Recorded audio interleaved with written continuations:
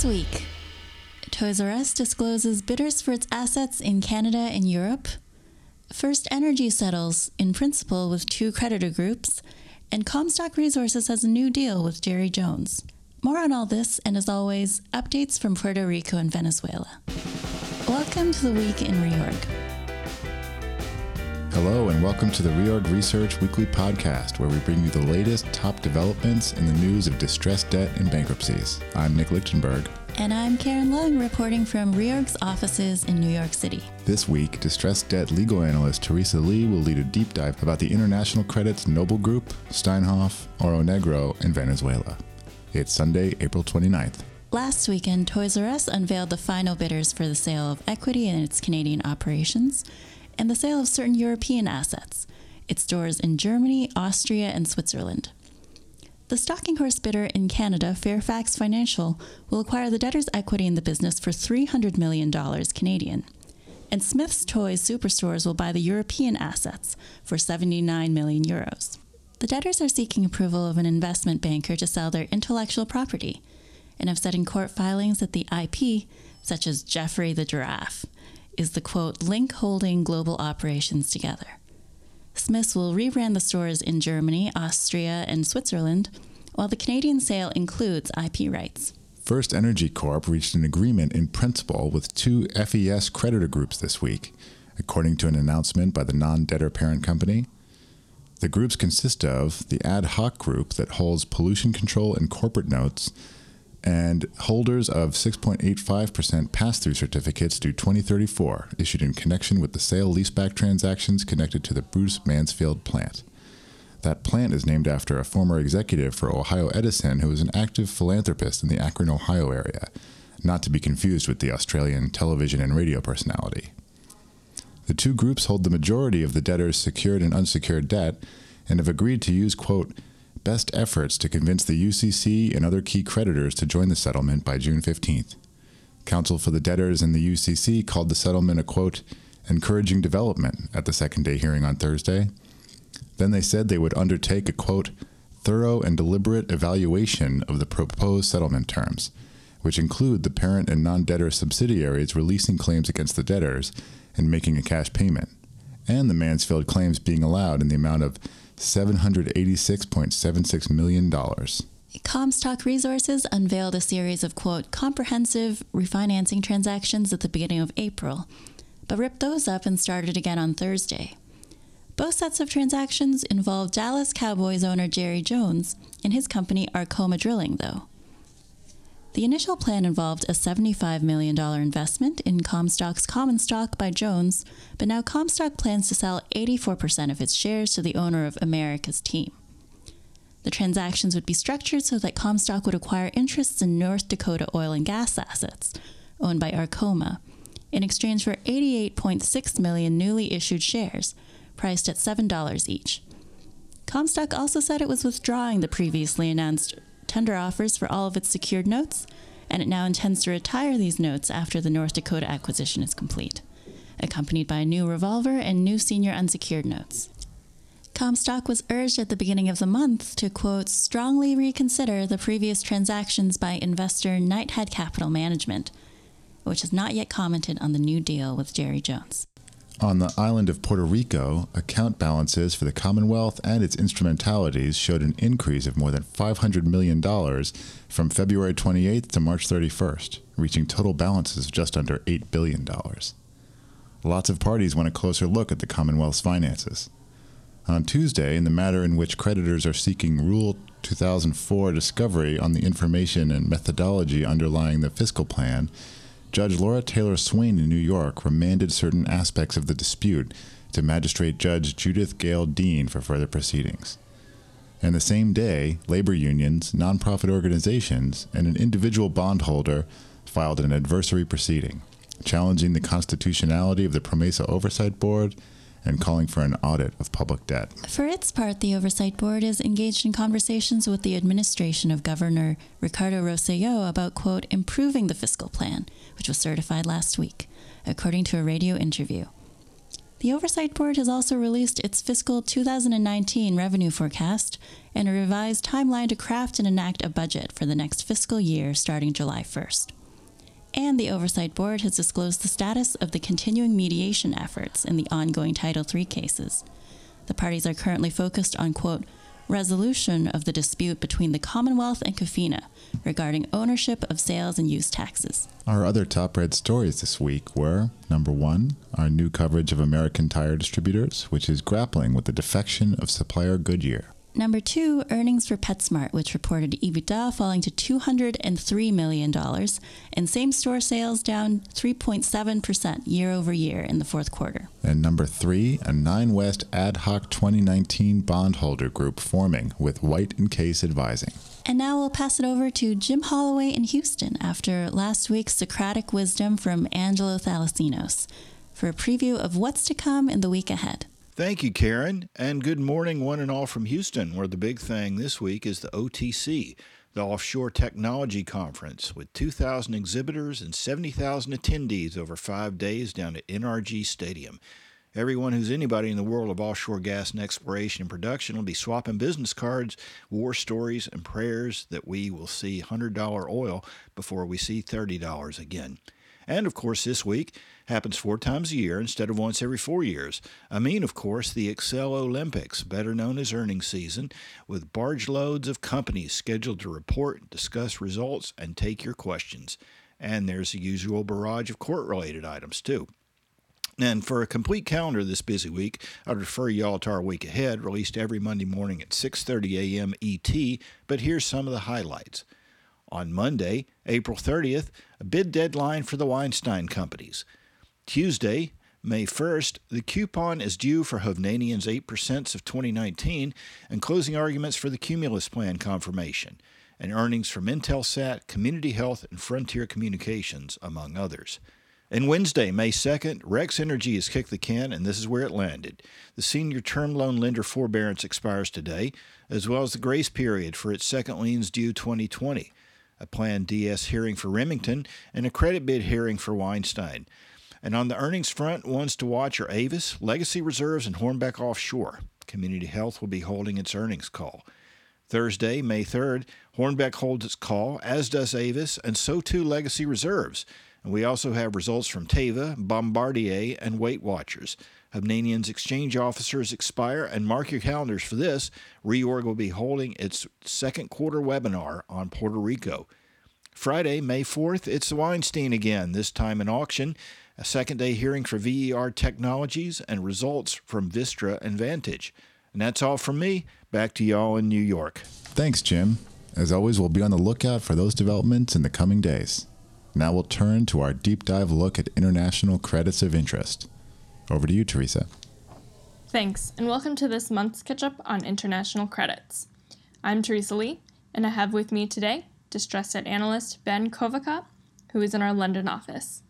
Prior to joining Reorg Research, Ben was a workout analyst for the Institutional Clients Group at Citi, where he was responsible for the stressed and distressed portfolio. And then, of course, we also have Kyle Owusu, senior distressed debt analyst, who covers our international credits. Prior to joining Reorg Research, Kyle was a research analyst at Loeb King Capital Management, where he focused on merger arbitrage, long-short, high-yield, and special situations. Okay, so let's start with Noble Group. We have an interesting situation going on here where the company has announced its own restructuring and has actually gotten support from 70% of its creditors for its own RSA. Meanwhile, there is a shareholder, Goldilocks, which is an Abu Dhabi hedge fund, that is trying to propose an alternative restructuring driven by shareholders. On April 20th, Noble received a letter from Goldilocks seeking to nominate 5 non-executive directors to the company's board, which Noble rejected. Ben, what do we know about this alternative restructuring proposed by Goldilocks? Hi, and thank you, Teresa. So, in short, we really don't know much. But to put everything in perspective, Goldilocks, which is an Abu Dhabi fund, as you mentioned, owns 8.2% of the company and is among the largest shareholders. The largest holder is Richard Ellman, who owns 18.2% through his Noble Holdings Limited, and he is in full support of restructuring. Once the terms have been amended that 15% of new equity goes to to current shareholders, which he called fair. Now, CIC owns 9.5%, Orbis owns 8%, and then we have a multitude of much smaller holders. On Friday, April 20th, Goldilocks released a note that itself and a consortium of like-minded investors are prepared to provide Noble with working capital and trade finance. And the fund also said that a specific proposal is currently being developed and it will be shared with all stakeholders. The fund asserted that their plan preserves value for all stakeholders and ensures long-term and sustainable survival. However, no detailed plan has been provided by Goldilocks, and this has been reiterated by Paul Bro in a letter to stakeholders on April 25th. Now, on the other hand, 83% of senior creditors have already signed up to the RSA proposed by the company, and really it would be quite hard for Goldilocks to gain support.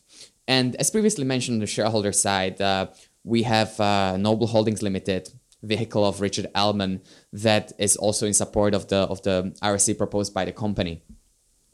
Now, in response to all of this, Bro went to attack Goldilocks for destroying value for all the stakeholders, as the actions of the fund jeopardize the interests of the supporting shareholders and creditors, and really that the delaying the process is in no one's interest. So what we have now is RSA proposed by the company, and once the shareholders' vote takes place on this RSA, if there is sufficient support for it, Noble's restructuring will go ahead.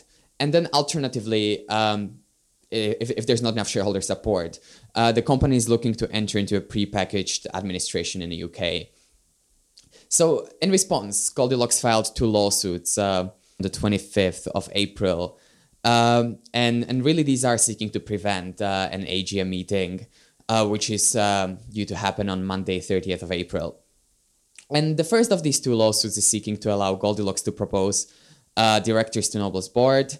And the second one is attempting to prevent the company from making any further connections with the UK, where the Noble is threatening to do a pre-pack, should there not be enough shareholder support for the RSA proposed by the company.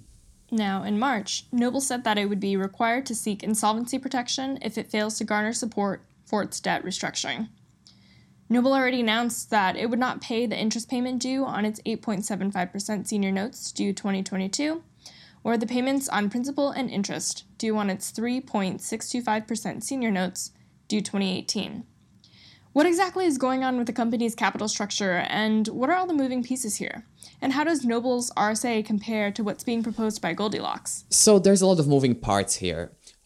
First, to provide a quick overview of the capital structure for the people who are not familiar with the situation or the company, there are currently 3 bonds with total of 2.3 billion outstanding, and there's also fully drawn 1.143 billion RCF. And all of the bonds and the RCF are pari passu, which brings the total debt to about 3.5 billion.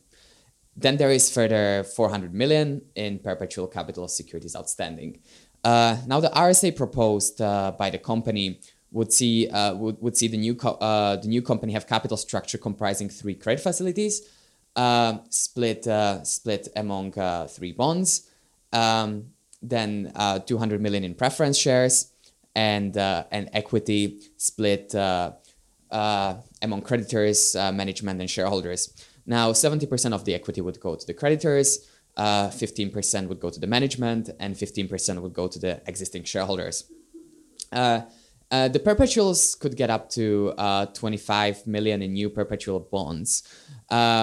And this has changed since the RSA was first proposed. So the initial offer by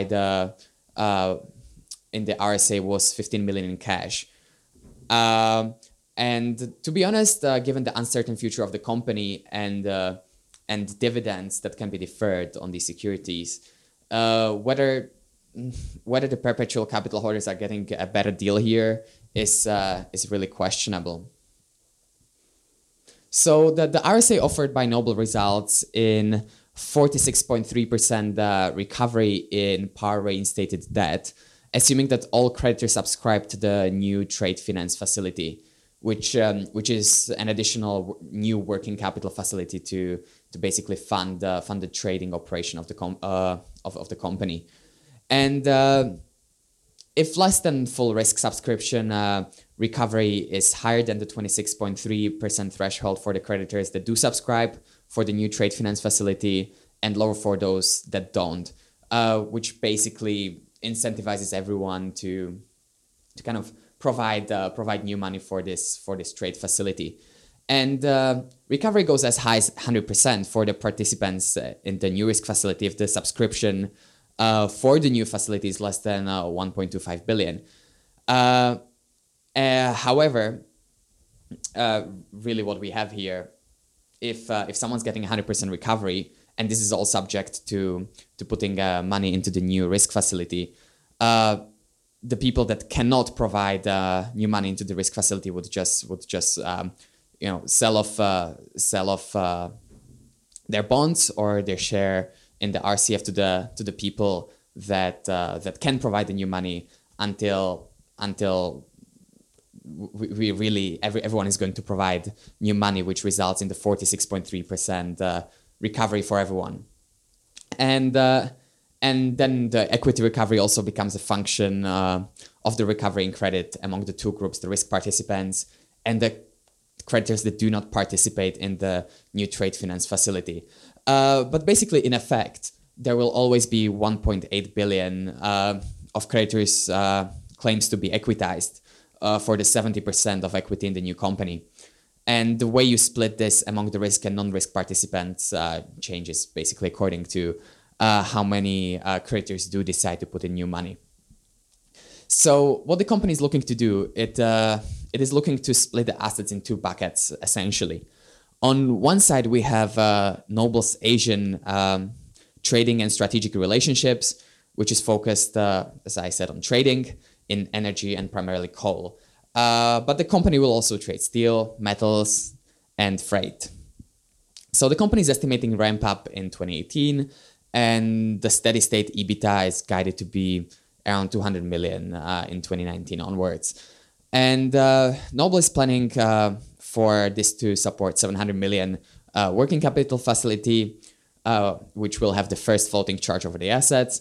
And then we will also have 685 million facility with second charge over the assets and 8.75% coupon, stepping up to 9.75%, and also a subordinated 270 million bond that also steps up to 9.75% PIYC coupon. So essentially, at minimum, the company is looking to pay 66.8 million in cash coupon along the rate it has to pay on the working capital facility, with further non-cash interest payments every year. And to be honest, this is likely to consume at least half of the EBITDA on cash basis, and is almost completely going to erode the profitability of the company.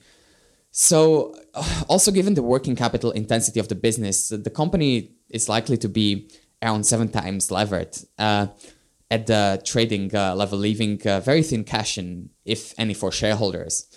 And the competitors generally rely on very low interest rates, given the razor thin margins of traders that are required basically to sustain the business model. And this begs the question whether Noble's 10% interest rates make this prohibitive. So the second leg of the RSA is establishing an asset co, which will host Harbor Energy, Jamalco, Noble Plantation, and Vessels assets. And Noble estimates that the value of these is around 859 million, and half of this is concentrated in Jamalco. And the bonds issued against this entity will have notional value of 700 million, offering 10% PIK interest rate, and there will also be further 200 million in preference shares. So Iceberg Research, the company that first raised questions about Noble's accounting, argued that the interest rates that the company will be paying on its capital structure makes the business model unviable. But from liquidity standpoint, most of the interest rate will be paid in kind or only if the company can, and as such, it will not really consume as much cash as the company asserts. But we will see the impact of the high interest rates on the income statement, and also the liquidity pressure will come once as the securities mature. Now, this alternative restructuring is not the only tactic that Goldilocks is pursuing. The hedge fund actually filed a lawsuit against the company and 6 of its directors in Singapore, arguing that from 2011 to the present, the 6 directors, quote, concocted and effected 2 schemes to prefer their own interests over Noble's interest, unquote, and that all 7 owed fiduciary and or equitable duties to Noble. Can you tell us a little bit about that lawsuit? So Goldilocks increased its investment in Noble in July of 2017 from 5% to 8.2%. And this is just when the troubles and questions regarding the business model of the company were resurfacing again. And to be honest, they were in the markets for several years already. Now, if the fund really sees the blame with the management of the company, which their lawsuit against them would suggest, and they assert that there is value left over in the company, they might pursue a strategy of trying to run the company with a new management. And as mentioned, this narrative is really supported by their continued attacks on the current management and fight against the equity that the management is due to receive as a part of the company proposed RSA. But one issue with this is the level of intellectual property and knowledge of the business that rests with the management, and also the relationship nature of this business. And it is very likely that the loss of current management and knowledge of the market, the processes, as well as the relationships with the clients, could be the final nail in the coffin for Noble. So really, it kind of begs the question: how does Goldilocks intend to run this operation? And it is also difficult to see the alternative that the Goldilocks might propose. The shareholders are deeply underwater, and in aggregate, the creditors are only getting less than 50% recovery in reinstated debt. So really, Goldilocks is working with a pie that they have to redistribute between shareholders, management, and creditors, and really, to gain more value for shareholders, they either have to take away some recovery from the management or from the creditors compared to the current plan, and to gain creditor support. You definitely would not want to take any more value from them because that would just kind of incentivize them to stick to the RSA currently proposed by the company. So what are the next steps here? So the thing to watch is obviously the shareholder meeting scheduled for April 30th, as well as the outcome of the 2 lawsuits that Goldilocks launched on the 25th. Now, Goldilocks is attempting to prevent the meeting through a lawsuit in Singapore, and prevent the management from pushing the RSA through UK. And it's also, as mentioned, suing the company directors. But if the meeting is not prevented, it really becomes a question of the shareholder support for the RSC proposed by the company, and we do have these 2 outcomes that the company offered. One of them is that if there is support of the shareholders, the company will go through with the restructuring, and if there is not, the assets will be transferred to a UK vehicle and go through a pre-pack scheme in the UK. All right, so now I'm going to move to Kyle and touch on some of what's going on with Steinhoff. So, Kyle, Steinhoff's former chairman, Christo Wiese, recently served some summons. Can you tell us what's going on there? Yeah, sure. Steinhoff's, like you said, Steinhoff's chairman served a summons on the parent co, Steinhoff International Holdings NV, and another entity, Steinhoff International Holdings Proprietary Limited. Visa is pursuing a 59 billion rand claim, or roughly 3.92 billion euros. The 2 claims relate to cash investments that were made by Visa's Titan Group in Steinhoff in 2015 and 2016. So first, in 2015, Titan subscribed for shares in Steinhoff after the acquisition of Pepcor Limited from Pepcor's shareholders. So the way that deal worked, basically Steinhoff acquired 92.34% of Pepcor's issued share capital in November 2014 for 62.8 billion rand. And the terms of the deal called for Steinhoff to buy out Titan's 52.5% or 52.47%, I should say, interest. And in return, Titan subscribed for roughly 609 million ordinary shares of Steinhoff at a price per share of 57 rand per Steinhoff share. In 2016, the Titan Group allegedly injected capital into Steinhoff in order for Steinhoff to meet debt obligations related to the mattress firm acquisition. And again, to remind our listeners, Steinhoff bought Mattress Firm in August of 2016 for 64 per share in cash. The media presentation that described the deal and several other tender offer documents, etc., pointed to a bridge facility and 3 separate term loans as the funding structure. And we've previously touched on potential intercompany loans going from Steinhoff Europe.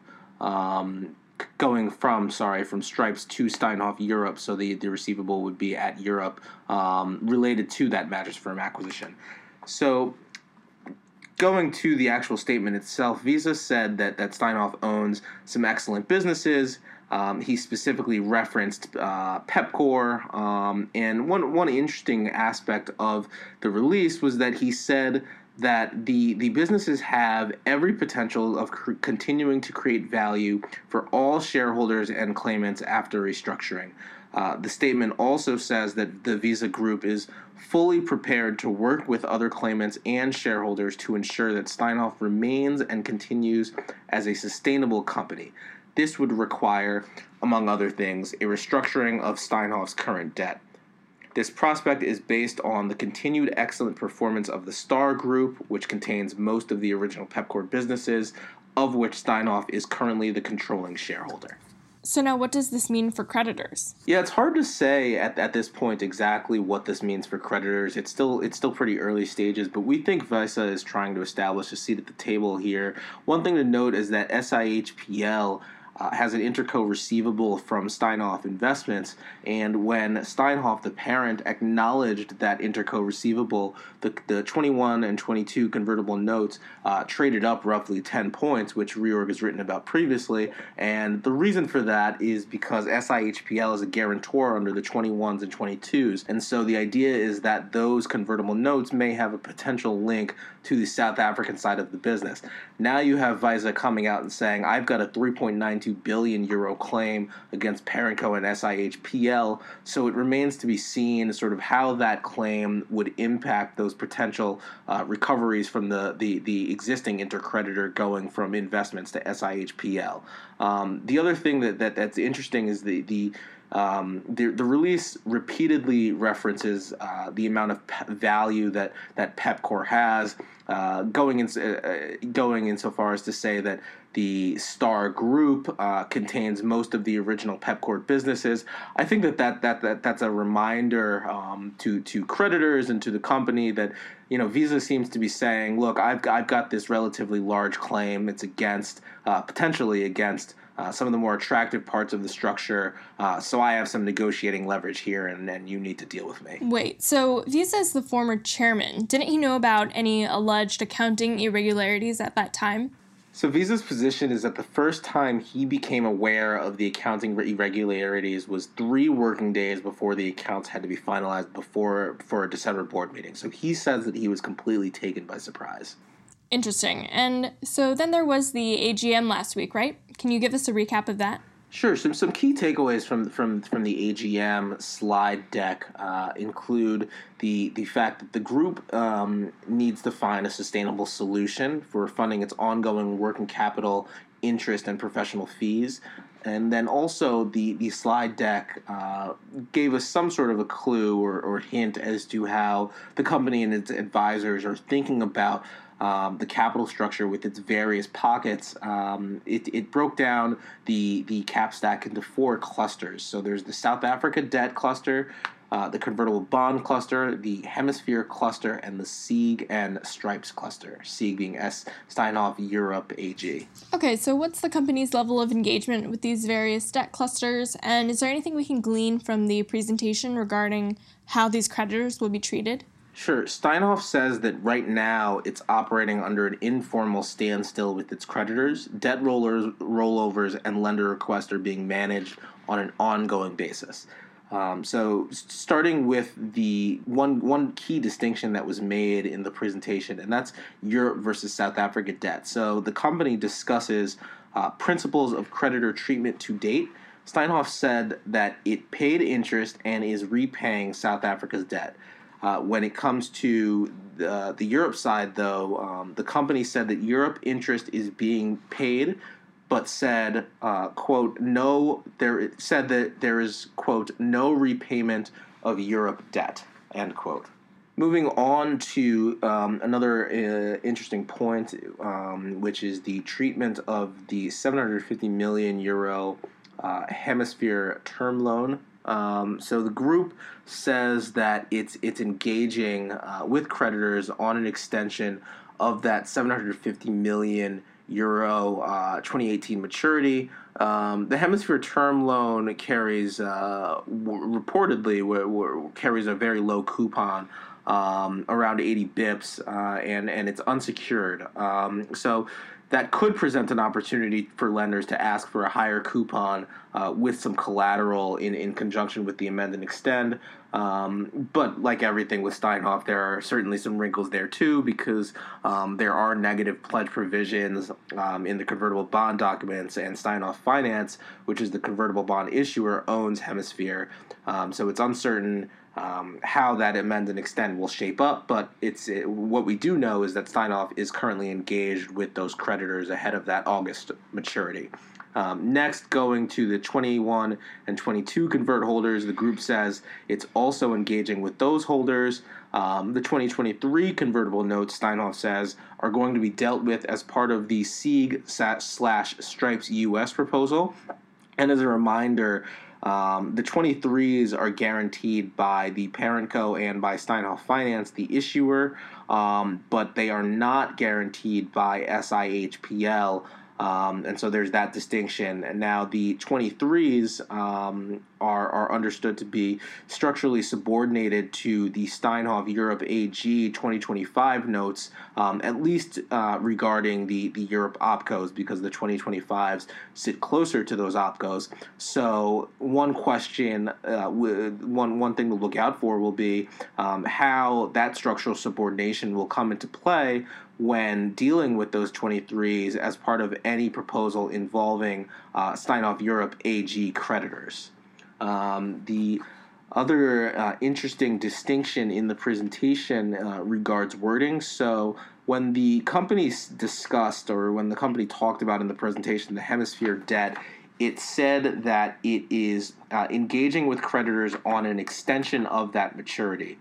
However, when discussing the 770 million euros of upcoming maturities in July and August at Steinhoff Europe AG, the company said it is engaging on a restructuring plan which will include treatment of 770 million euro. So you have the 770 million euro debt that's also maturing in July and August of 2018. The distinction between saying that you're going to that you're working with creditors on an extension of the Hemisphere August 2018 maturity versus treatment of the 770 million euro SIEG debt seems to present a potentially interesting dichotomy in terms of how those creditors could be treated in any sort of restructuring plan. Okay, so let's turn to the PwC investigation, which already has confirmed that there were a pattern of transactions over a number of years that led to the material overstatement of income and asset values. Can you give us a status update there?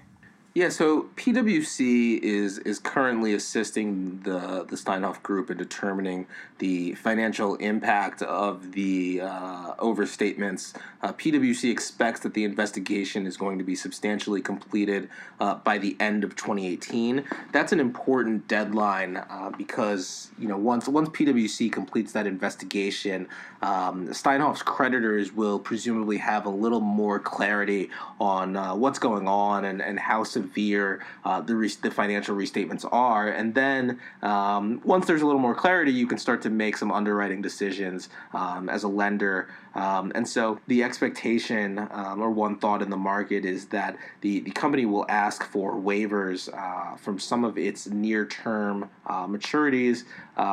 You could potentially seek a waiver until that PwC investigation is finished. And then once there's a little more clarity on the financials, you can start to talk about actual sort of restructuring or refinancing steps. All right, so enough about Steinhoff. Can you give us a quick Venezuela update on the bondholder group that formed?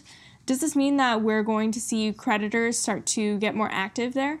Yeah, sure. On April 20th, a group of holders of Venezuela and PDVSA bonds said that they tapped Milstein and Company as a financial advisor. Regarding the question on whether or not we're going to start to see creditors take enforcement steps, I think probably not. You've got an election scheduled for May 20th. The international community has sanctions in place against Maduro and his administration.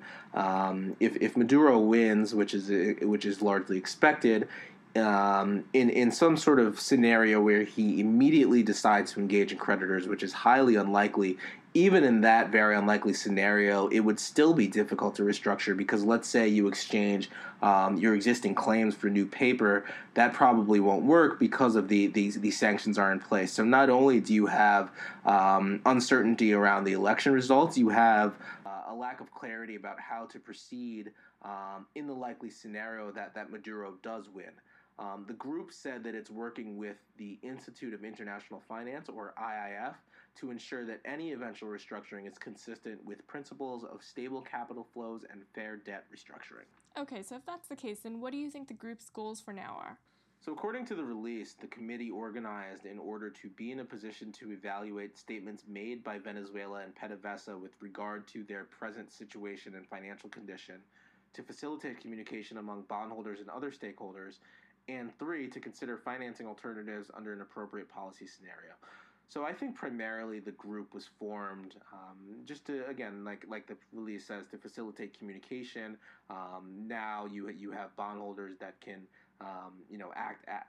act together and sort of have this information sharing platform. I think that it's very telling that when they discuss the consideration of financing alternatives, the release adds under an appropriate policy scenario. So it seems like from the group's perspective, unsurprisingly, there will have to be some policy changes before financing alternatives are actually considered. Okay, and speaking of Latin American names, I've heard that at this stage, the Oro Negro dispute now involves 3 different courts in 3 different countries, plus NAFTA, Seadrill's owner John Frederickson, and some well-known distressed funds. This sounds extremely complicated, but let's start off simple. What's the situation here? Yes, it is. It is extremely complicated. But essentially, at a high level, you've got 916 million of bonds due in 2019. The bonds don't trade very frequently. The bid asks are some of the bid asks that are being quoted are pretty wide, but roughly speaking, it's being quoted at around 45.75. Oro Negro Drilling PTE, which is the issuer of the bonds, owns 5 special purpose vehicles, which are incorporated in Singapore. Those SPVs are basically rig-owning entities, and the bonds are secured by a pledge of stock in Oro Negro Drilling PTE, as well as mortgages on the 5 jackups. Any sense on the value there? So going off what the Oro Negro's foreign representative said in the company's in Integradora and Perforadora's filings, It was said that the rigs are worth $120 million to $160 million without a contract, and $280 million to $320 million with a contract. On a data point that's often cited is the Borr Drilling transaction. A few months back, Borr Drilling purchased 9 rigs for roughly $1.3 billion from a shipyard, and Borr Drilling's presentation sort of confirmed that the way they're thinking about it is a per rig value of $139.5 million. So that would be within that $120 million to $160 million range that the foreign representative cited. But the problem is that it's not as simple as saying, okay, here's where I'm creating the bonds based on where they're being quoted. I'm getting 5 jackups. Here's what they're worth, because there's a lot of process risk around the various litigations, and so which is to say that it's going to be difficult and certainly timely to actually recover on the collateral if bondholders are even successful in doing so. And also, the jackups are currently idled, which means they're essentially just burning OpEx until they can find a contract. The company said that right now it costs roughly $6 million per month to maintain operations, including the 5 idle jackups, and acknowledged that the group is running out of cash. So now we've talked about Oro Negro Drilling, but the entities that filed for Chapter 15 are Integradora and Perforadora. Where do they fit into the structure? Perforadora is owned by Integradora. Perforadora leases rigs from Oro Negro Drilling Pte. Under lease agreements that are called bareboat charters. Okay, and why did these 2 entities file for Chapter 15 in the first place? Is there a plan? So Integradora and Perforadora filed for Chapter 15 because they want to have the concurso mercantil that's ongoing in Mexico recognized by the U.S. courts. They also want to obtain provisional relief, which includes a stay on legal actions against their assets. And they also plan to seek documentary and testimonial discovery from AMA Capital Partners, Deutsche Bank, Nordic Trustee ASA, Pemex, which is represented by Cleary Gottlieb, Oro Negro's competitor Cemex, which is also represented by Cleary Gottlieb, and an ad hoc group of bondholders comprising Alterna Capital, Asia Research and Capital Management, or ARCM, CQS, KKR's Maritime Finance Company, and Ship Finance International Limited. Ship Finance International and Seadrill are owned by John Frederickson. Ship Finance leases rigs to Seadrill. Cemex is a JV between Frederickson and David Martinez's FinTech Advisory. And interestingly, both FinTech and ARCM are investors in Seadrill's new secured notes and rights offerings in Seadrill's ongoing Chapter 11. And Paul Weiss is representing the ad hoc group. And so, I mean, the allegation here is coming from Perforadora is that it suspects that Pemex promised the ad hoc group that if the bondholders foreclosed on the jackup rigs based upon Pemex's termination of the Pemex contracts, then Pemex would award the lease agreement to the bondholders. So basically, Perforadora is saying that Pemex and the ad hoc group worked up an arrangement whereby Pemex would terminate the contracts. The bondholders would then foreclose on the rigs. Pemex would essentially give the lease agreements to the bondholders, and Perforadora is saying, well, the bondholders include Ship Finance, which is one of our direct competitors. So effectively, Pemex is working with our direct competition to essentially bankrupt our company is what Perforadora is alleging and what is the subject of this discovery. And Reorg has written about these disputes extensively, and we have stories available on our website for our subscribers. So thank you, Kyle, and thank you, Ben, as well, for joining me today. This has been our monthly International Credit Catch-Up. Tune in next time. That's all for this week. As a reminder, you can access all Reorg Research podcasts on our media page, or if you're not a subscriber, you can access them on iTunes and SoundCloud. I'm Karen Leung, and this has been The Week in Reorg.